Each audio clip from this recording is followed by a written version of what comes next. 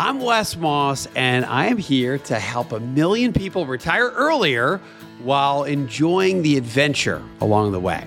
To reach that many folks takes the work of more than just me or one person, and I have a fantastic team behind the Retire Sooner podcast, and I've decided to bring them in to help address some of the questions and topics that you've sent us. You're about to hear from my team members with answers that can hopefully help Americans retire sooner and happier. And I'd love for you to be one of them. Let's get started. There are so many nuances in the world of investing. And here on the Retire Sooner podcast, we're trying to tackle different topics on each episode. Today, we're going to cover an investment product that our team here likes to use that's maybe not the most well-known: closed-end funds. If it's a new phrase you've never heard before, don't worry. We've brought in Eddie Gepp to help give us an overview of what this is. Eddie Gepp is a certified financial planner and works with Capital Investment Advisors. Eddie, thank you for joining us. Well, thanks so much for having me, Mallory. I'm excited to be here. I'm so excited to have you. We were just talking right before this about the fact that we think you are the living persona of Ted Lasso. Well, I guess I appreciate that. I'll take that as a compliment because I love that show. Oh, it's such a good show, and he is such a great character. He's one of those people, you want to know him in real life, so that's why I'm really excited to have you in here. I do. Maybe I need to work on my mustache. I should really grow that out, I guess. Yes, please. Listen, I think you should embrace a stash, personally. For sure. I'll get right on it. Well, listen, before we start jumping into talking about closed-end funds, I'm very excited to cover this topic with you today because it is something that even today, having worked with this company for so long, I still have a hard time wrapping my head around exactly what this is. Mm-hmm. And it's such a nuanced topic, but I know that it's something that a lot of investors, and especially, do-it-yourself investors, a lot of people who are managing money on their own, that it's something that they're able to leverage, but that you really have to kind of know about it to get to take part in it. That's absolutely right. So I'm excited to cover that. But before we do that, I actually want to talk about something a little bit different. With happy retirees, mm-hmm. we often try to tell them that as they are entering retirement, they might want to enter something we call the retirement gray zone, which is where you take a step back from your more 9 to 5 and start instead focusing on generating income, let's say, from something that you might consider a core pursuit. And maybe that's still like the work that you were doing with your 9 to 5, but it's just in a less intense manner, right. Or ideally, it's something like becoming a golf pro if you love golf, like Eddie Gepp happens to. I do love golf. But interestingly, your wife actually has done something like this recently, hasn't she? That's true. Although I'm going to have a hard time calling her phase of life a retirement gray zone because she's working harder than she ever has because she's home now with both boys, Ooh. Which I don't envy.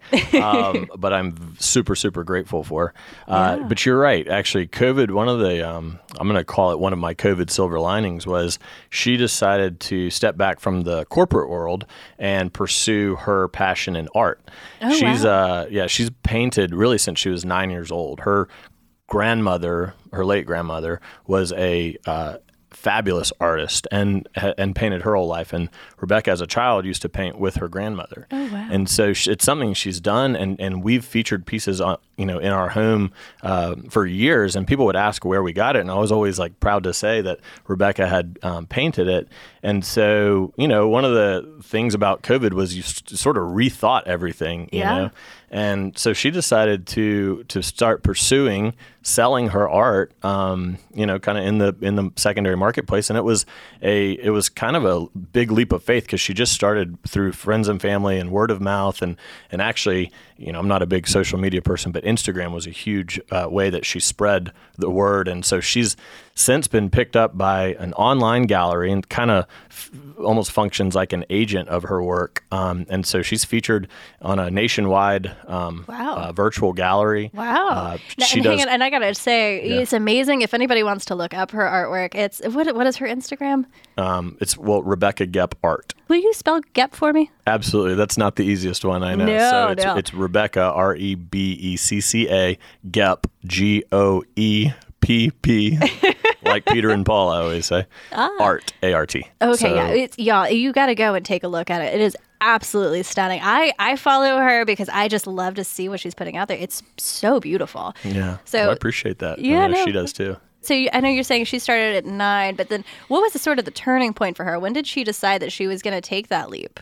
Well, so it was probably the summer. It was probably like May or June of 2020. Okay, so everybody's stuck at home. Exactly. We were like 3 months into it. And one cool thing is my oldest son, he at the time was not yet 5 because he just turned 6. So yeah, in the summer of 2020, he was still 4. He has like dove right in to paint with her, which is pretty cute. Yeah. Oh my God, that's precious. So they paint together, and he gets really into it, and she loves it obviously because it's something that she learned from her grandmother, and now she's passing it on to our son. So that was really when she started the push, and then. So, did she, to get started though, because obviously you said she'd been painting for years at that point. Did she create the website or just the Instagram? Like, what was that? I guess because I'm thinking about for our listeners, if somebody is thinking about considering moving into that retirement gray zone and they want to pursue something like this, maybe they've painted for years and they want to get started. What do they do to get started? Yeah, so I think, and that's what's so interesting about social media, and something that I've never given it enough credit, I think, is it has really removed a lot of barriers to entry for launching something like this, whether it's woodworking or whether it's art, even music, right? It could be anything that you can put out there in a pretty, cost-efficient manner. I mean, she didn't spend a whole bunch of money to create a website, or she did it herself, and she's pretty good at some of that stuff. So you might have a little bit of cost there if you're not comfortable with it. But and everybody kind of has some advantage, right? So if you were a CPA in your 9 to 5 life, you don't have to worry about setting that kind of thing up. Whereas right, that's true. That's very true. Just play to your strengths, right? So she also had some pieces that she had done just over the years, right, as a hobby that we were either featuring in our home or that she had just done for fun. So she had a little bit of a portfolio that she was able to post immediately. And then the other thing that she did that was really cool that I think anybody could do is, for the first, I don't know, probably what felt like 30 or 40 pieces that she did for other people, she only charged her cost. So she didn't really make any money. But what she asked them to do is that they would share it in their networks. So it kind of spread quickly and virally, quite frankly, because she was started to get messages and calls from people that she didn't know, but that knew someone she had done work for. Oh, that makes so much sense. That's awesome. It was really neat. So it was kind of a way to, instead of spending money on marketing, she kind of cut her margin out, covered her cost, and then used that as her marketing budget, so to speak. That's brilliant. So that's a little bit of an idea, but I think that word of mouth, and particularly with these days how instantly connected everybody is, it's a pretty easy or efficient way to get your body of work out there, whatever it may be. That's very cool. Well, and then let me ask you too, with what she's doing now, where she's watching the boys and she's creating art, I think you told me a little bit about this a little while ago, but what does that process look like for her? Well, so she is super, super organized, very, the house is always, I think the house always looks great. She would say that it's a mess. I'm like, I'm looking for the mess still, So every kind of area or aspect of her life is super orderly, with the exception of her little studio that we have in the basement, where she basically is like a typical artist, where it's just messy everywhere. It's like the creative juices start flowing. Creative space to get a little messy. So usually it's either while they're in school, my oldest doesn't really nap anymore, but during nap time, when they have downtime or quiet time, and then at night, and I'll tell you her secret at night is a good Taylor Swift playlist. Yes. She'll fire that on. We've got several ladies in here, and they're all nodding their heads. You can't go wrong with a little T-Swizzle. Yeah, and this become a guilty pleasure of mine too, because I probably wouldn't have started with it, but I'll listen to it with her from time to time, and welcome to the fandom. I'm a fan. She's very talented. She's a feminist icon. I also appreciate that she writes her own, for the most part, writes her own music, which is super unique. Yeah. So that's kind of her that gets her creative juices going, and so it's usually late at night or maybe while the boys are in school. And then y'all sit down and you get to like spend a little time with her in the studio sometimes, right? I do. Typically that involves some wine. That's not a bad thing. And it's where I've picked up my admiration for T Swift. But yeah, I mean, I'll watch her work, and she'll usually have multiple pieces going at one time because a lot of it's layered, and I'm about to get into an area that I have no idea what I'm talking about. Me neither. But a lot of it is layered. So she'll have. Is it oils? It is oil paint, on canvas. Okay. So like the frame or whatever is like thick canvas. It's not like paper. Okay. Right. So but she does different size pieces and whatnot. So she'll have a bunch of them up, and she'll kind of paint over across a bunch of different ones at different times, and it allows like the first one to dry a little bit so that she can come back and again add that layering process into it. So she may be working on 6 or 7 pieces at one time, which I thought was pretty cool. I think kind of in the box, and this is like a complete outside of the box type thinking. So I think that's why they call it abstract. There you go. I think that's very true. Now, actually, and it's kind of funny. So you're a numbers guy, and she's like literally an artist now. So it is true that opposites attract. I love that. Well, listen, now we are going to start talking about some numbers and bring it back around to maybe some things that you're a little bit more knowledgeable on as opposed to, oil on canvas. Yes. I want to talk about closed-end funds. This is clearly a really complex topic, and I know there's so many weeds that we can sort of dive into with something like this. So I want to take a step back. To understand something, you got to be able to explain it to a 5-year-old, right? So let's take it to that 5-year-old level. I am the 5-year-old here. Explain to me what in the world is a closed-end fund? I like that. All right, so let's think about a closed-end fund like a bucket, like a Home Depot bucket that you put assets in. And an asset, as you know, could be anything. Right. Okay. We're talking stocks, we're talking bonds. Stocks, bonds, real estate. Okay. Right. Now, like a REIT or like any kind of real estate? So like a REIT. Yeah, that's a good way to think about it. Yeah, like a REIT. So you put those assets inside that bucket, and then you put a top on that bucket. Okay. So then you've got Do you shake up the bucket? You can shake up the bucket, mix and match. So then you've got a value that consists of whatever stocks that you put in or bonds into that bucket. Okay, that they have a value. Then that bucket gets traded on the secondary market, just like a stock would get traded on the secondary market. Yeah. So you can buy and sell. So just like anywhere you would normally buy a stock, essentially? Mm-hmm. That's exactly right. Okay. So Charles Schwab, Fidelity Investments, wherever you use whatever trading platform you use, you can, willing buyer, willing seller, you put your order in and somebody else is putting their buy order in. What that creates, though, is a dislocation between the price that bucket's being transacted at and the bucket itself. So to give you an example, be like if you had a house that maybe market value was worth, I don't know, $400,000, but you had a family that was moving in that really, really, really wanted to live in your neighborhood, and they were willing to offer you $500,000. Well, you're gonna, as the owner of the house, you're like, well, that's a really good deal, and no one else is offering me $400,000, so I'm going to sell it to the person offering $500,000. Even though that person, they want to live there, they might buy it for $500, and no other house in the neighborhood trades up to $500. They might all stay at $400. So now that person has certainly overpaid, but you're of course going to sell it to that person who was willing to pay you more. That makes sense. That's just that, a dislocation between price and value, right? That exists in every market. Yeah. This one just happens a lot, and it happens very frequently, and it happens, on a, minute by minute basis. Oh, that's fascinating. Now let me ask you, I'm assuming you're saying that because the holdings within the bucket are worth so much. And then, but people are willing to buy or sell the bucket at a different price, just depending, I guess, on what their needs are? Well, so yeah, or depending on where they bought that bucket itself, or where that bucket has moved, right? So the bucket itself, is comprised of assets that are being traded on a daily basis too. Mm-hmm. So that you might see the value of the bucket go up, but the price might stay the same. Some people might not be watching it. right? Oh, that makes there's a lot a of sense. ton of reasons why there might be some dislocation in the price relative to the value. And that's why it's really important if you're participating in this market that you're paying very close attention.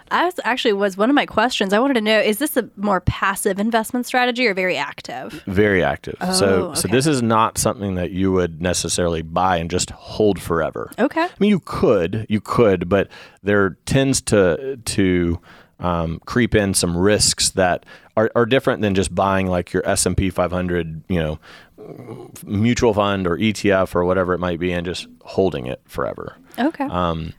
And that really probably plays into the structure of how this product is built, because we've talked about the bucket itself with the assets in the bucket, the top's on the bucket, so they're not making any new buckets. I am all about some buckets right We now. love the buckets. Somebody's going to go to Home Depot after. Oh, actually, I might go to Firehouse. They got the pickle buckets. They do, that's a lot of pickles. All right, so we know that there are these price discrepancies, and you're saying it's a little bit more of an active strategy. So I guess I just want to know, like, who's participating in this market? Who's purchasing these? Well, this is a market that I think is very attractive to a lot of retail investors, namely because of the yields associated with these closed-end funds and yields. And when you say like retail investors, are we talking about like? I guess you're just talking about like anybody, right? Like it's. Anybody, yeah. So what I would say that the folks that probably are not participating too often are like big pension funds. Oh, okay. Actually, yeah. I guess this is a better way to probably define it. All right. So the pension guys are out. They think it's a little bit too. I guess I can see why they would think it's a little too risky. That's typically so more there's some risk there. I think the other big reason is because they tend to make very, very large purchases or very, very large sales. Yeah. So there's huge orders. This market is something that's a little bit more niche, or a little bit more it's a more succinct. It's not a lot of liquidity, meaning if you just put a large buy order in, you could very easily move the market. So you could move that price. So you're asking like why there might be some price fluctuation. If someone puts too big of an order in, then because there's so much buy influence on the bid and the ask, that it's going to slowly creep up, or sometimes quickly creep up the price of the underlying fund. So even though we've got a fund that's worth, we'll just go back to the dollar. So fund is worth $1. If someone is trying to buy too much of it, it's going to naturally bid up the price. Just like if you were selling your $400,000 house and there were 10 people that were willing to offer you $500,000, you might say, well, anybody willing to offer me $501,000, $502,000, right? And it's going to bid up the price of your house. Same thing is happening here. Okay. So we know who's not purchasing these closed-end funds, right? We're talking about like the pension companies. Now, but coming back to who is, you're saying the retail investor, I don't understand who else is really participating. So potentially some do-it-yourself investors out there that are very savvy and maybe looking to pick up some income. Okay, so income-oriented or our investors. Happy retirees on the Retire Sooner Network love income. Keep going. Exactly, as do we here at Capital. So these yields or the income, the distributions that these are paying. So income. So when we say yield, that could be a dividend, it could be interest, it could be a distribution. So all of that is income, new money coming into you. So a yield is just a measure of how much income you're getting. The yields on these closed-end funds are quite high generally. Oh, wait. What? Can you give us any kind of idea of how high is high? Well, today 2% is pretty high. Yeah, exactly. But the yields on these things can be anywhere from like 6 to 8%. Whoa, that feels super high. It is, and part of the reason is because these funds use leverage or they use debt. Okay. Hang on, give me a little bit more here. What? So. How do they do that? I thought it was just a bucket that holds, stocks, bonds, and real estate. It is. But when you lever it up, particularly with cheap debt, you're getting an enhanced distribution or enhanced yield. So this sounds dangerous. It can be. It certainly can be. So just like I always love talking about debt because I liken debt to a fire. If it's used properly, it can heat your whole house. But if it gets out of control, it could burn your house down. So in the same way that you've got to be careful using debt in your personal financial situation, you need to be careful buying these closed-end funds that are using debt to enhance some of these yields. How is it that these funds are able to leverage debt? Can you give us an example? Yeah. So the way I'd like to think about this, or maybe explain this, is if you think about, I feel like a lot of people are more comfortable with a real estate analogy. And Yeah. I feel like that's so much easier for me to wrap my head around sometimes because like the markets are just, it's such a pie in the sky concept. There's nothing like, like physical, and you can talk about a paint bucket all day long, but it's a little bit harder to grasp, right? Everybody lives in a lot of house people, of some sort. a lot of people have personal experience with, a mortgage. Yeah. And so let's use that for example. Okay. So let's say that you have $1 million. Okay. Oh, it's a good day, y'all. It's a good day. It's a good day. You got $1 million that you want to devote to buying real estate. So let's say that you're looking at $1 million property. Okay. Again, great day, y'all. Great day. You're going to buy $1 million house with your $1 million. Ooh, you can good. buy one house for $1 million, right? You use your $1 million of equity to get your $1 million house. Oh, y'all, I'm very excited. This place looks great. Well, not as good as it used to look. $1 million doesn't go as far as it used to, folks. True. But so we follow that, right? You have $1 million, you buy $1 million house. Now, let's say that you wanted to use leverage, or use debt. Okay, so debt and leverage are kind of synonymous with each other. So let's say you wanted to use leverage. Well, as most folks know, the requirement, we're going to use normalized times. The normalized requirement for down payment is 20%. So you could take your $1 million and you could buy $5 million homes by putting $200,000 down on each home. Okay. Now, instead of having $1 million house with your $1 million, you have $5 million homes with your $1 million, and then another $800,000 worth of debt on each home. Whoa. So now you've got $5 million worth of real estate.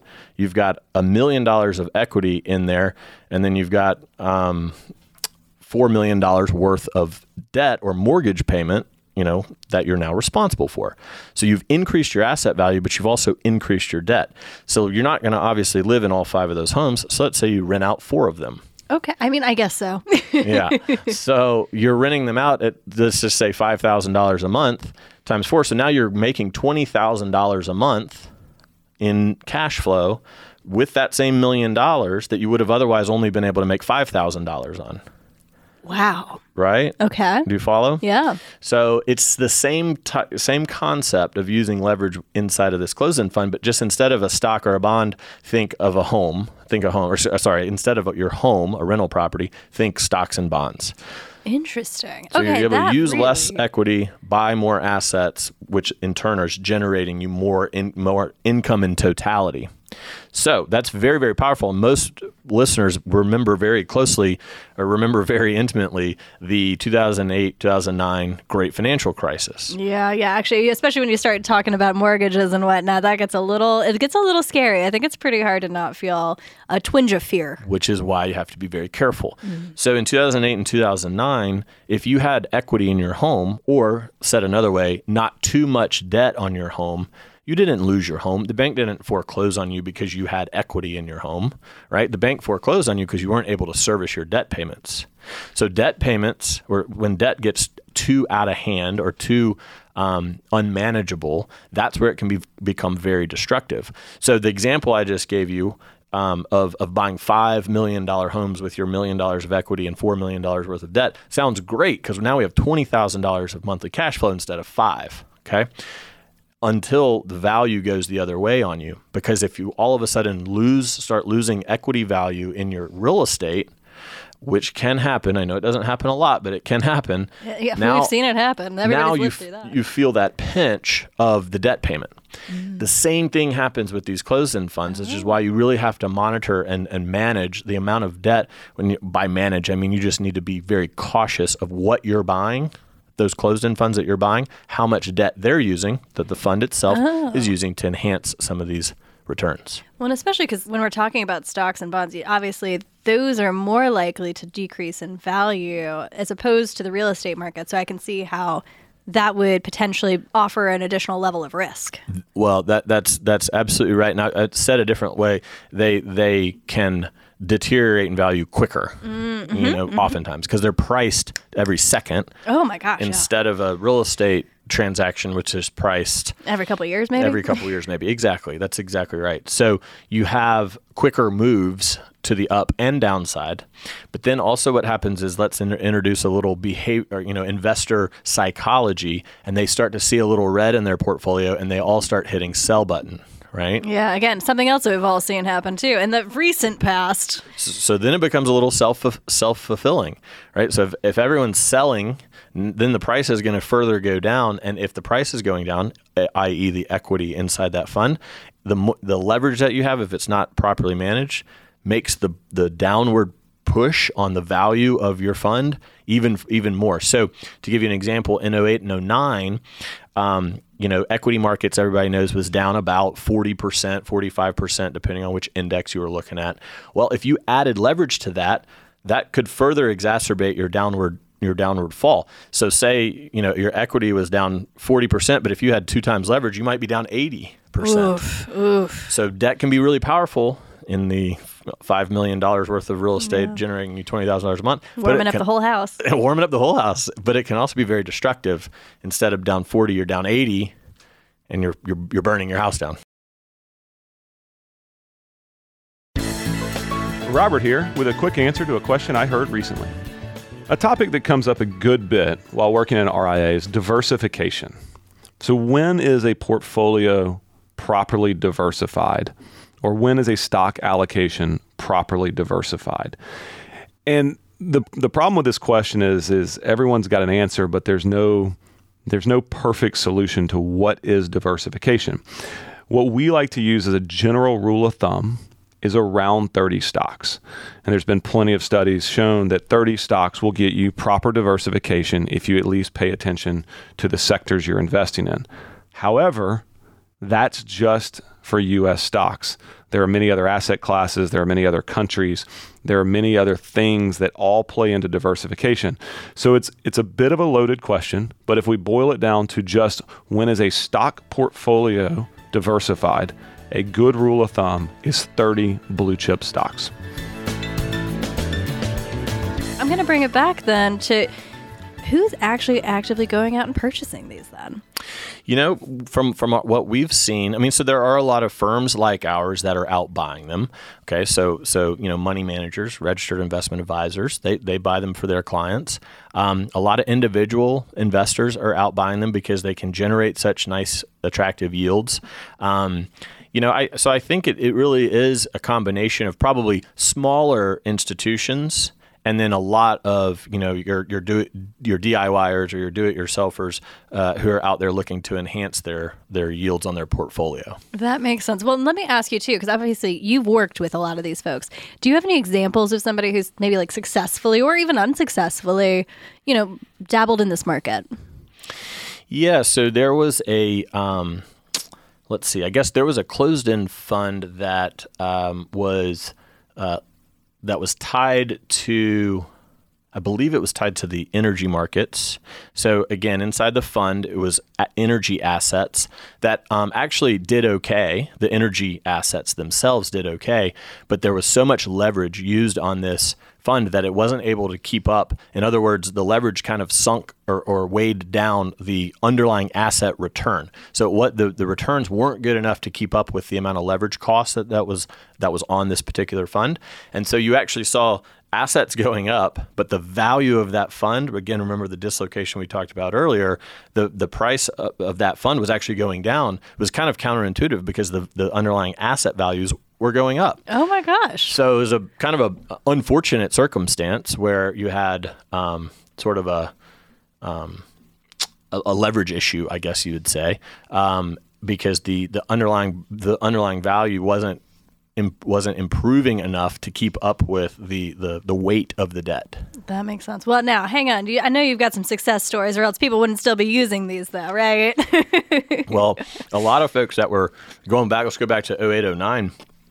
A lot of folks that were buyers of closed-end funds in that market were able to get, let's say, going back to that S&P 500 example, it was, it was a real opportunity that you could buy the S&P 500 at, 35, 40 cents on the dollar. What? So when the S&P 500 came roaring back, your fund came roaring back and then some. Oh, right. So, wow. Yeah. Again, like helps you on then the some upside for too. sure. Absolutely. But it really just depends on what side of the transaction you're on at that time. And And I guess that's the case for any kind of investment you make. That's true. That's true. The one thing with this that I would say, and you alluded to this earlier, it's why this is a little bit more of it's important that this is a little more of an active strategy, that you don't just buy it and then just completely forget about it, because there is so much that can happen that might not necessarily reflect what's happening with your underlying assets. Okay, that makes a lot of sense. That's interesting. Well, and actually that brings me to my next question. We're talking about active versus passive investing now, and so much of that comes back to your overall portfolio strategy and how you're investing. How would you consider someone including closed-end funds in their investment strategy?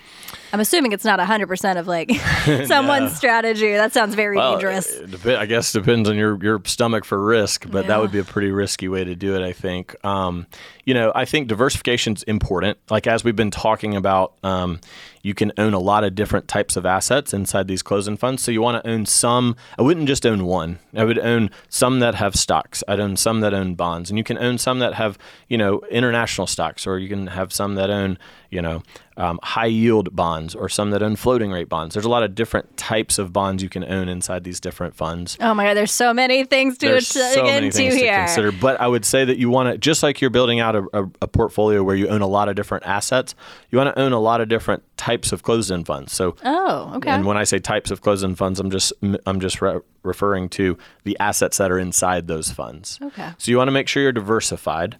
But I think as I think about using a sleeve of closed-end funds as a yield enhancer. So going back to that income, it's a way to... Is it kind of like to balance maybe your cash or your bonds? Very exactly. So particularly right now with cash, it doesn't really pay us anything. No. Bond yields are so low. This is a good way to enhance that. Almost if you think about, like, cash obviously is very low risk, and then bonds have a variety of risks. Some are less risky than others, but generally speaking, usually people think of bonds as a little bit less risky or more conservative. And then closed-end funds would be a riskier way. Now, I'm not saying it's super risky, and some closed-end funds are more risky than others. So you have to be really careful with what you're buying. But it's a way to increase your risk a little bit, but also enhance or increase your yield. So you're, instead of getting 2% from your conservative side of the portfolio, maybe now, since some of those are yielding 7-8%, whatever it might be at the time that you purchase, now all of a sudden you've got 4% instead of 2%, because you've got a portion of that portfolio that's yielding you, triple or quadruple, but you don't want to go too heavy there because of all the reasons we were just talking about. That makes a lot of sense. That's very cool. Okay, well, and that I can see how that would be hugely beneficial to somebody who's focused on generating that income and increasing that yield. I'm excited that that's an option, but again, this is something that is. There's a lot to dig into with this, but it's really interesting. But thank you so much for walking us through it. It's interesting to hear exactly how this investment vehicle is available to folks, and how a lot of do-it-yourself investors and just, I guess, all kinds of investors are really leveraging this to enhance their portfolio. Yeah, absolutely. Now that we've talked through the numbers, I do want to ask you, as part of the Retire Sooner Network, we know that life is about a lot more than just numbers and money and investing, right? That's right. So we do have to ask you, what is something that has made you happy recently? Well, one thing that actually just happened that was super, super exciting, that I was it was maybe more a moment of pride, but made me so happy, was my 6-year-old finally rode I say finally, he learned to ride his bike on his own, no training wheels, oh my gosh, no help starting, no help stopping, made a turn in the cul-de-sac, and I got to be honest with you, it brought a tear to my eye. Yeah, as it should have. Well, okay, that makes me feel better, because I oftentimes feel like that the parents that cry over that stuff are like, I'm like, come on, he's riding a bike, that's good, but when it happens, it's really emotional. So it's like a milestone of, I think, him growing up, and it's all happening too fast. Oh, I love that. That is a really good happy moment for sure. Oh, that is really precious. I'm so excited. I'm so proud of him. Me too. Me too. That's amazing. Well, listen, thank you so much for joining us today. Thank you for digging in on this topic. I know it was not easy. It's a complex topic for sure, but you broke it down for us really beautifully, and I really appreciate you taking the time. Well, thank you, Mallory. I enjoyed being with you guys today. Hey y'all, this is Mallory with the Retire Sooner team. Please be sure to rate and subscribe to this podcast and share it with a friend. If you have any questions, you can find us at wesmoss.com. That's WESMOSS.com. You can also follow us on Instagram and YouTube. You'll find us under the handle Retire Sooner Podcast. And now for our show's disclosure.